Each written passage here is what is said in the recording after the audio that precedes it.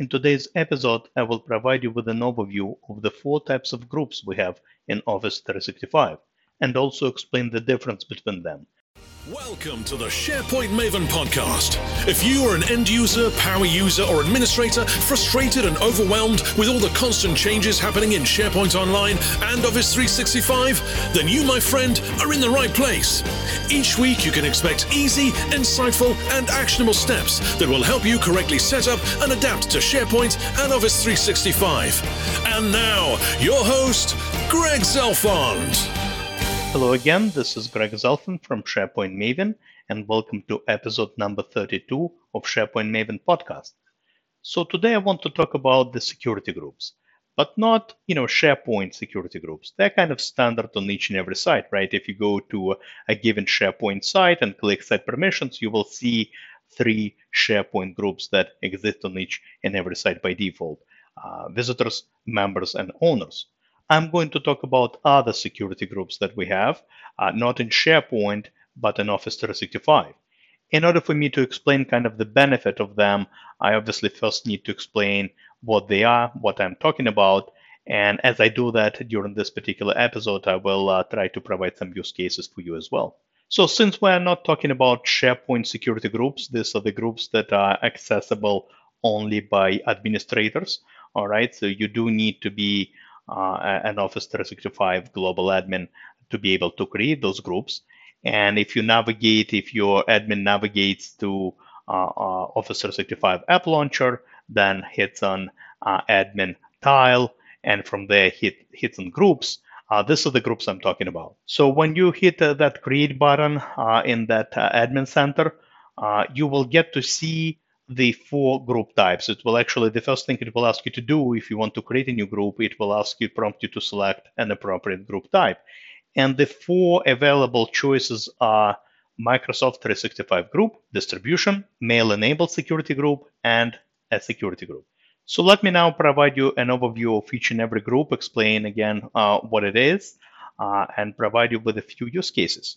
So we'll start with distribution. The first group you can create, the first type of group you can create is called distribution. And I know during this particular episode, I already referenced groups as security groups, but this one, the distribution group, is the only group out of 4 that is not a security group. So all it is, just like the name implies, it's a distribution list.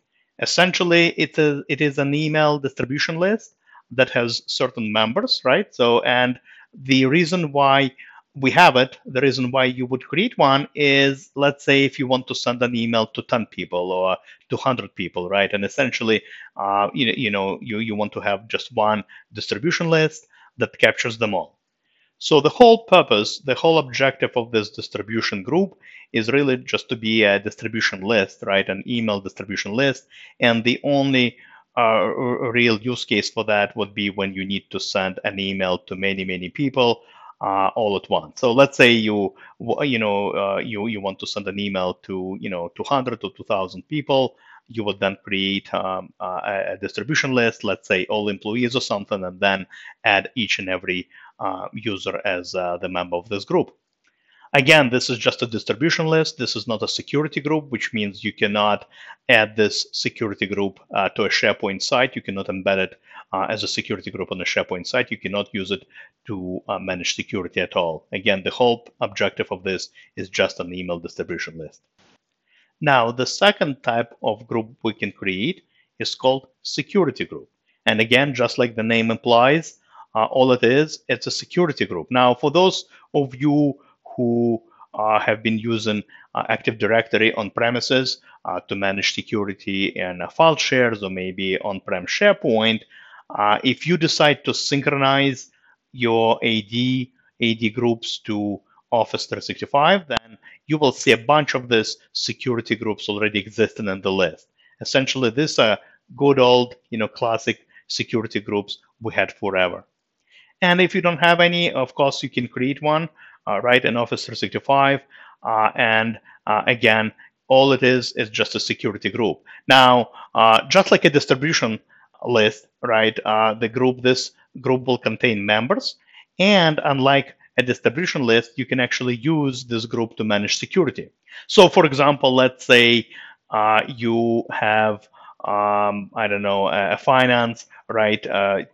Team, that consists of, let's say, 10 members, right? You can create a security group called finance, and then use that security group over and over on any SharePoint site. So you can actually, again, embed this group into a SharePoint group on any site. You can use that group to manage permissions for a particular library, file, or folder. Essentially, again, the whole purpose of the group is just to be a plain vanilla security group that you can obviously use to manage security. The third type of group you can create is called mail-enabled security group. And hopefully it's clear from its name. It's a group that also has the email component on it. Think of it as a distribution list getting married to a security group. Essentially, you get a little bit of both worlds. You get the security piece plus the email component, all right? So what that means is that if you create a mail-enabled security group, you will be able to, again, I'll use the same example, finance, all right? You will be able to use that name, that group, to manage security on the site, document library, folder, file, whatever. And then you will also be able to send an email to the same 10 members by using the same kind of group or the same distribution list in Outlook. So again, it just allows you to have a little bit of both worlds, if you will, and have advantages of both of the previous groups I covered. The fourth and final group you can create in Office 365 is called Microsoft 365 Group. Now, I actually already covered Microsoft 365 Group concept in the past during the previous episodes, but I'll cover it again. And by the way, if I referenced it as an Office 365 group in the past, in the previous episodes, it's actually the same thing, all right? It used to be called Office 365 Group, but Microsoft recently renamed it. So the new name is Microsoft 365 Group, but they really mean the same thing. So Microsoft 365 Group is pretty much the new darling of Office 365. It's a relatively new concept. We only had it for several years. But essentially what it is, it's a membership group. It's a security group, but it's also kind of a membership group that has all the various elements of Office 365 tied to it. So with the other types of groups I covered, right, it just pretty much, it created the group and that was it. Either a distribution list or, security group. It was pretty much kind of an old boring group. When you create an Office 365 group or Microsoft 365 group, here's what you get. You first and foremost, you get a security group, a membership group, but also you get all the various components. You get a SharePoint site, you get Planner, you get Microsoft Teams, you get an Outlook calendar, you get a distribution list in Outlook, all right? You also get a few other things like a workspace in Power BI, which is the business intelligence platform within Office 365, and you also get a workspace in Microsoft Stream, which is the video hosting platform. And all of these components, all right, all of these apps that are tied to this specific Microsoft 365 group, to its membership. So let's say, Mary, John, and I were part of that Microsoft 365 group.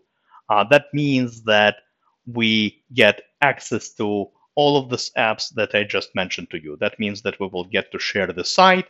We will be able to chat on Microsoft Teams, manage tasks in Planner, schedule events in Outlook, and we will also be able to send emails to each other by using the Microsoft 365 group distribution list. And of course, on top of that, at its core, remember, it's a membership, it's a security group, which means that the same group can also be managed to manage security on your SharePoint site. So for example, if I create a Microsoft 365 group called Finance, and Mary, John, and I, we're all members there, obviously we will get access to the site and the calendar and Teams, etc.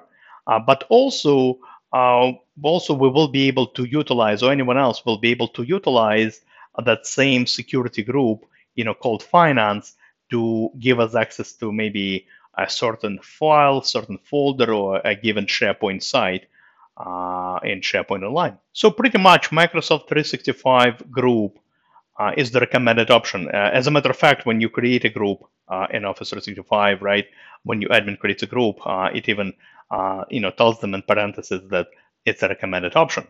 And the reason is because not only it's a distribution list, not only it's a security group, but you also get all this additional value in terms of the site and planner, teams, calendar, etc.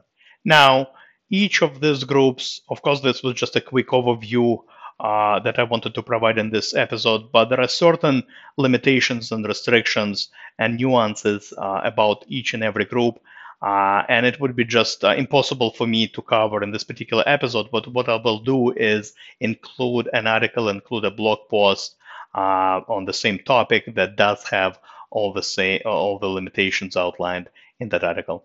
So definitely feel free to reference when you have a chance. Just to give an idea what I'm talking about, all right? For example, you can embed a regular security group into another security group, all right? But you cannot nest a security group inside of the Microsoft 365 group. This was just one of the examples, all right? Again, I will make sure to include the article, the link to the article in the show notes, so you can access and reference all the limitations on the groups there. All right, I think that's all I wanted to cover in this particular episode. Hopefully you found it useful. As always, happy to see you on my blog, SharePointMaven.com, and talk to you next week. Goodbye. Thank you very much for listening to the SharePoint Maven podcast. If you enjoyed this episode, please head over to the Apple Podcasts app and leave a review.